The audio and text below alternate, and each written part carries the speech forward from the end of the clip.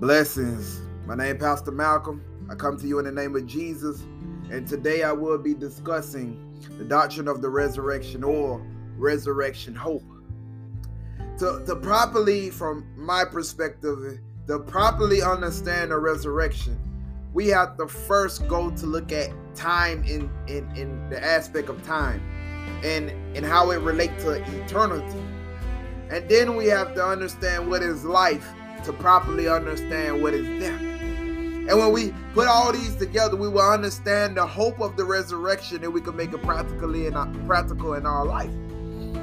So first, looking at eternity, we turn to Genesis chapter 1, verse 1, and we learn in the beginning, God created the heavens and earth. That's what the scripture tells us. In the beginning, God created the heavens and the earth. And in the scriptures, it tells us about this God that created the heavens and the earth in the beginning. In Deuteronomy chapter 33, verse 27, it's read, "The eternal God is thy refuge, and underneath are the everlasting arms, and he shall thrust out the enemy before thee, and shall destroy them." Psalms chapter 90, verse 2 say, "Before the mountains were brought forth, or ever thou hast formed the earth and the world, even from everlasting to everlasting, thou art God." So when we look at this eternal or everlasting, these words that mean without beginning and without end. And Psalms 90 tells us the same psalm that Moses wrote. It say, "From everlasting to everlasting, you are God." You always been God. There's no beginning with you and there's no end with you. But then the same Moses, right in Genesis chapter 1, verse 1, "In the beginning, God created the heavens and earth."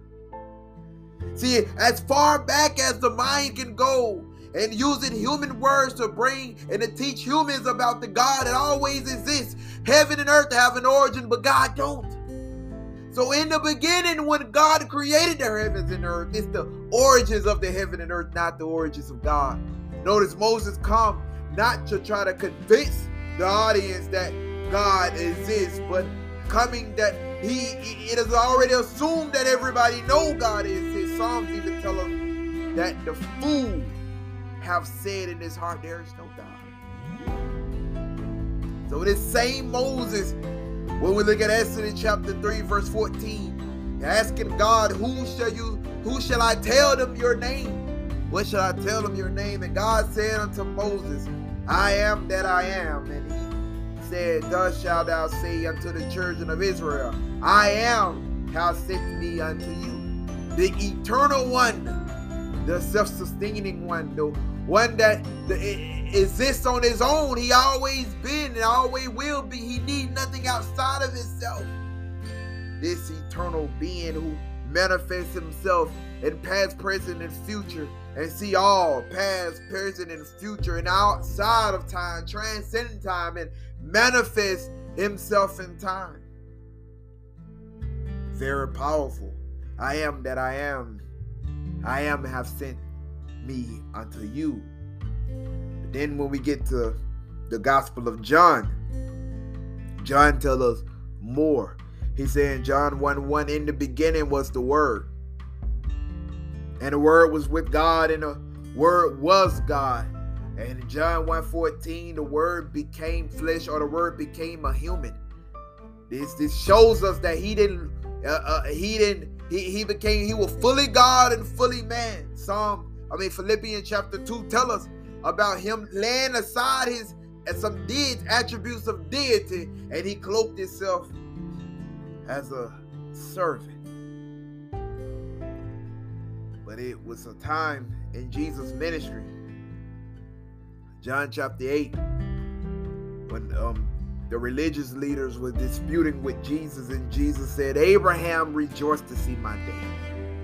Abraham was at this point physically dead for over 2,000 years. But Jesus said that to them, "Verily, verily, I say unto you, before Abraham was, I am." And Jesus said that out of response of the people that was responding to what Jesus said, that Abraham rejoiced to see his day. How could you tell us that Abraham rejoiced to see your day? You are not even 50 years old, and yet you talking to us about this. And Jesus dropped the bomb in identifying with the one in the burning bush as I am, who said that God said unto Moses. Later in the ministry of Jesus on this earth, John 17:3, and it's saying, this is life eternal. This is what Jesus said. This is life eternal, that they might know you, the only true God, and Jesus Christ whom thou sent. So Jesus now identified not only eternal life is the quantity of life without beginning, without end, but it's also a quality of life, having a relationship with the living God and his Son. Revelation 22:13, it says, I am Alpha and Omega, the beginning and the end, the first and the last. That's how God identified himself in Revelation, and even identifying himself like that in Isaiah. But going back to in the beginning, we understand that God is from everlasting to everlasting. God always been. And at a point in this eternity, at a point in this period, God decided to create the heavens and the earth. And that is what is known to the human mind, the beginning. But then when he created the heavens and the earth, he tells us in Isaiah, he created the earth for it to be inhabited. And in Genesis chapter 1:26, and say, God said, let us make man in our image after our likeness, and let them have dominion over the fish of the sea, and over the fowl of the air, and over every creeping thing that creepeth upon the earth. This is what the scriptures say. God created man in his image and his likeness. And there's so much debate about what that actually means. We can say that it's a spirit that has a spiritual being which make us different than animals, because the animals have a soul, but do it have a spirit? And we look at Thessalonians and say that the spirit, the soul, and the body, and even Hebrews chapter 4:12 shows a difference between the soul and the spirit, but it's a thin line between the difference, but it is a difference. But we know that from this, God created the man to be able to have the capacity to be able to have a relationship with him. But check this, Genesis 2:7, it say God created man. Verse 8, God put him in the garden. Verse 16 through 17, God told him not to eat of the tree of the knowledge of good and evil, for in the day he do it, he would die. That's when we start learning of death. But death came from disobedience. We understood that according to scripture. So as long as the man, we can take it, as long as the man was in alignment with God and with relationship with God through obedience to God and not disobeying him, he is living forever. Genesis 3:7 tells us that he ate in disobedience to God. Verse 8 through 9 shows a disconnect from God, which is death, because he couldn't identify with the voice of God. Adam, where are you? And that's the same thing be happening today when the voice of God be heard through the ministers of God and they run. And God's still crying out today through the voice of his ministers, his children, to reach to reach the globe, to reach the world for him. As Paul said in the Corinthians, is that the ministers are pleading with the world, as God is pleading through the ministers to the world. Be reconciled with God. Verse 19, God proclaimed physical death. In Genesis 3:19, God proclaimed physical death. From dust you are, to dust you shall return.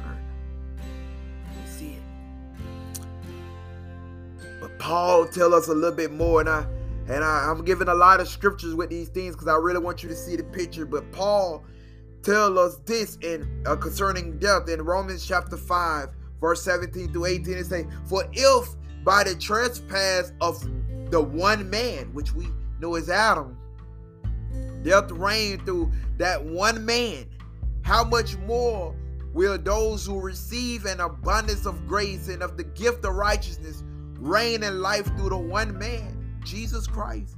So then, just as one trespass brought condemnation for all men, so also one act of righteousness brought justification and life for all men. So we see death added into the picture. For we see out of eternity, God created the heavens and the earth. Man is now living in a relationship with this God, with the one and only true God, and he living in life, and then God warned him and gave him a command to not do something. If he did it, then death was get added to the picture because of his disobedience, and he disobeyed, and then death got added on because of that, as a consequence of what Adam did. But even though that happened, it don't neglect the fact before that God created man for eternity. Oh, let's look at Ecclesiastes chapter 3, verse 11. It say, he hath made everything beautiful in his time. Also, he hath set the world in their heart, so that no man can find out the work that God maketh from the beginning to the end. That world means eternity. God hath deeply rooted the ideal of eternity in every human being heart.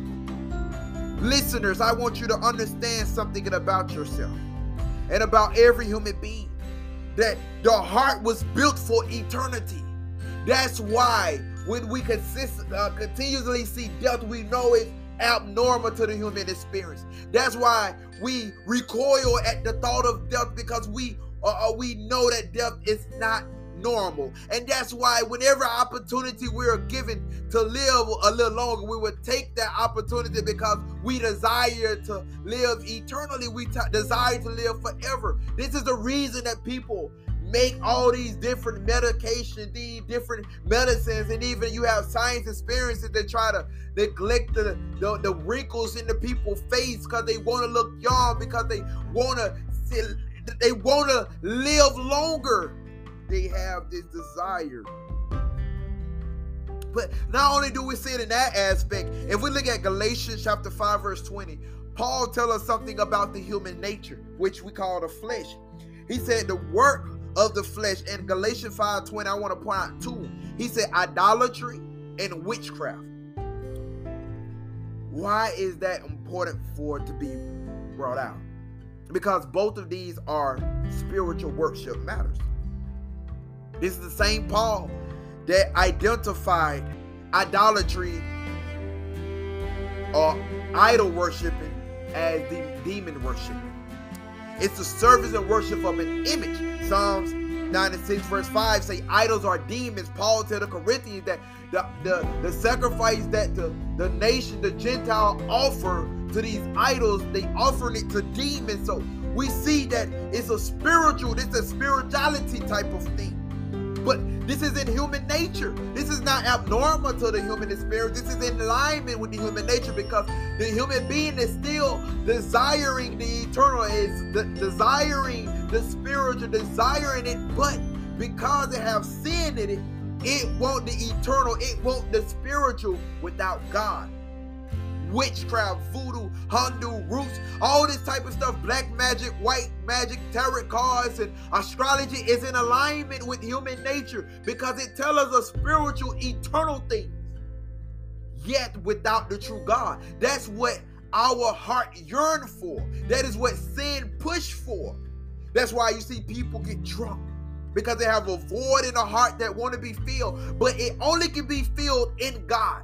But the humans run everywhere else with temporary things to try to fill an eternal void in our heart that is only meant for God. But sin wants us to do everything contrary to what God wants us to do. But the design of what we were made for is still there. We was built for eternity. Our heart desiring the eternal, the spiritual. But because sin is in it, we look for it outside of God. And we see this not only in witchcraft and But look at all the different religions. We look and we see Buddhism. And the ultimate goal of Buddhism is to reach the state of nirvana. Nirvana is a conceptual state in which one has realized his or her oneness with the universe and escape all suffering in the world. Such a person will no longer experience the cycle of reincarnation, again, spiritual, but seeking it not in a true God. That's what sin have us to do. What about Hindu? Their nirvana is called moksha. It's reuniting with Brahma, the universal God or universal soul. A soul reaches this state after living many lives in which it climbs through the caste system. Humans accumulate good karma by performing the duties of the caste they were born in. Both are talking about reincarnation, as in if you die this life and you will be born or come back again in another life. In the life that you decided to live, if it's good, then in the Hindu, if you did a good life, then when you die and you come again, you may be in a higher case. You probably be in a higher family now. But you can see it, and it got resemblance because Buddha, he was a Hindu at first. Oh, he practiced the tradition of Hinduism. And now another one is the Zoroastrian idea, where they hope is having a bodily resurrection as well. They have that type of ideal. It's to the point that some think that the ideal of resurrection bodily wasn't in the Old Testament or Judeo literature. It was thinking that it was adopted by this when the people was in Babylon. And not only in a religious aspect, but you also see this even when you look at atheists. See, atheists don't believe in God, or they proclaim they don't believe in God, but the Bible tells us something different. The Bible in Romans chapter, they say they know God exists, but they suppress the truth in unrighteousness. Their heart yearns for the eternal, and they say that God don't exist, but they bury that truth that God is with unrighteousness. And they keep burying it and trying to suppress it, and they do everything in their conscience to fight it. Everything in their conscience to fight it. But to ask, with the Zoroastrian idea, Zoroastrian hope of the resurrection, did the Old Testament get this ideal of a resurrection from them? When we look at what is a resurrection is a person coming or being delivered from death, coming back to life, being delivered from the power of death. So if a person go from life to death and then go from death to life, that is a resurrection. If a person is dead spiritually and they come alive spiritually or having that relationship with God, that is a sort of resurrection.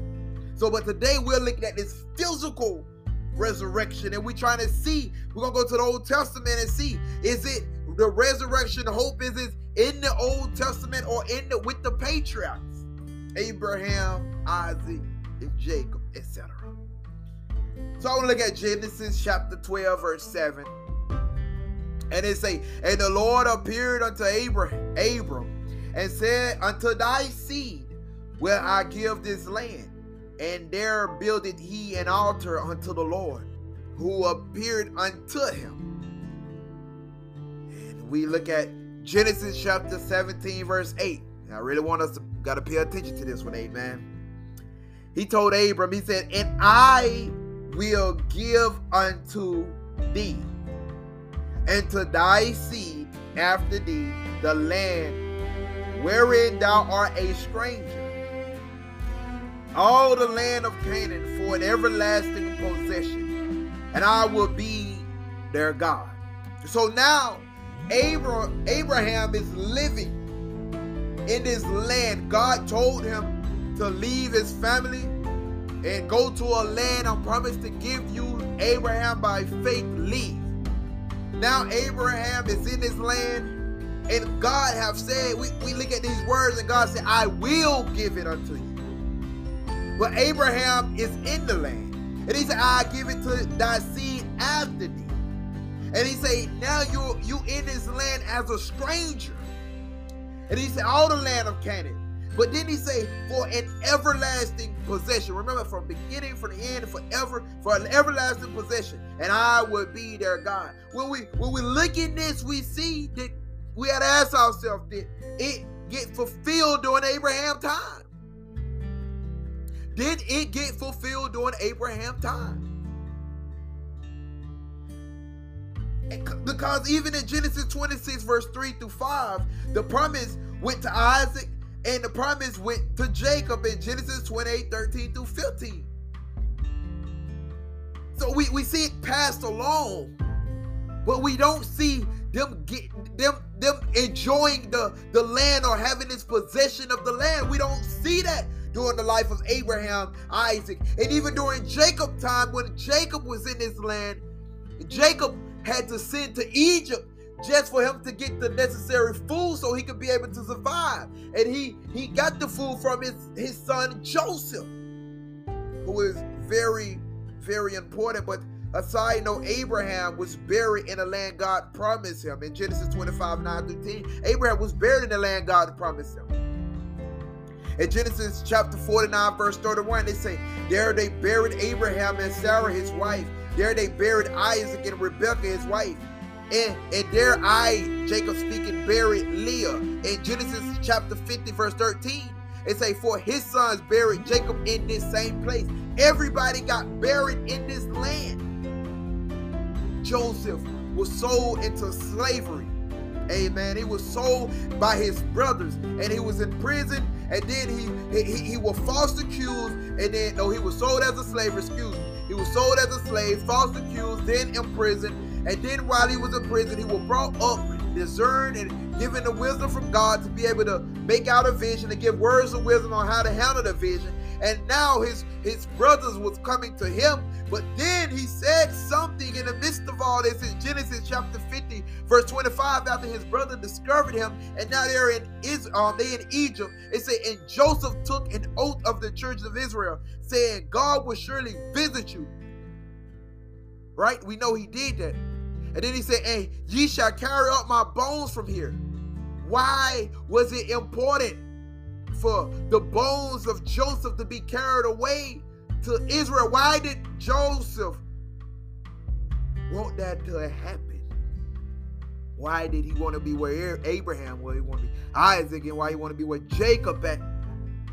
God promised the land to Abraham. God promised the land to Isaac. God promised the land to Jacob. God promised the land to the children of Israel. He said they were going to enjoy it. So within this, just like in Genesis when God told Abraham to go offer up his son Isaac, and he went up, but while he was going up, he said, we're going to come back. And he went up, and then he was finna kill him, and God, the angel said, hold on, don't kill him. But then when Isaac came up, it was like a resurrection. But God have already promised Abraham that Isaac was going to be the person that have his children. It was going to be the person that God was going to multiply through. But how could God fulfill the promise if Isaac is dead? Let me tell you the faith of Abraham. Abraham believed that even if he killed Isaac, God was able to raise Isaac from the dead and still fulfill the promise that he gave him to make him his descendants as the stars and as the sand of the sea. The resurrection. Abraham, why did he dwell in the land? Because he believed that God was going to raise him from the dead to enjoy the land. Isaac believed the same. Jacob believed the same. Joseph said, take my bones there so when I'm raised from the dead, I can be in the land. All of the patriarchs have this hope, this resurrection hope that they was going to raise from the dead. I don't want to just stop there, but some even say that Job, the book of Job, is the oldest book in the Bible. But even in Job, if we go to Job chapter 19, verse 25 through verse 27, it say, for I know that my Redeemer liveth, and that he shall stand at the later day. upon the earth. And though after my skin worms destroyed his body, listen to that. And though after my skin worms destroyed his body, yet in my flesh shall I see God, whom I shall see for myself, and my eyes shall behold and not another, though my reins be consumed within me. If we look at this scripture, we clearly seeing that Job identifying with his body being destroyed in the dirt by maggots. He even after my skin worms destroyed his body, my body deteriorate. Dust you are, dirt you go back. But then Job say, yet in my flesh, in my body shall I see God. How could your body be consumed, be destroyed, go back to dirt? But you're saying in your flesh, in the same body, you're going to see God. How? He is showing us, or he have this same resurrection hope that even if his body died, God is going to raise him from the dead, and he is going to see God. It is the same hope as Abraham, Isaac, Jacob, Joseph. Now we look at it in Job.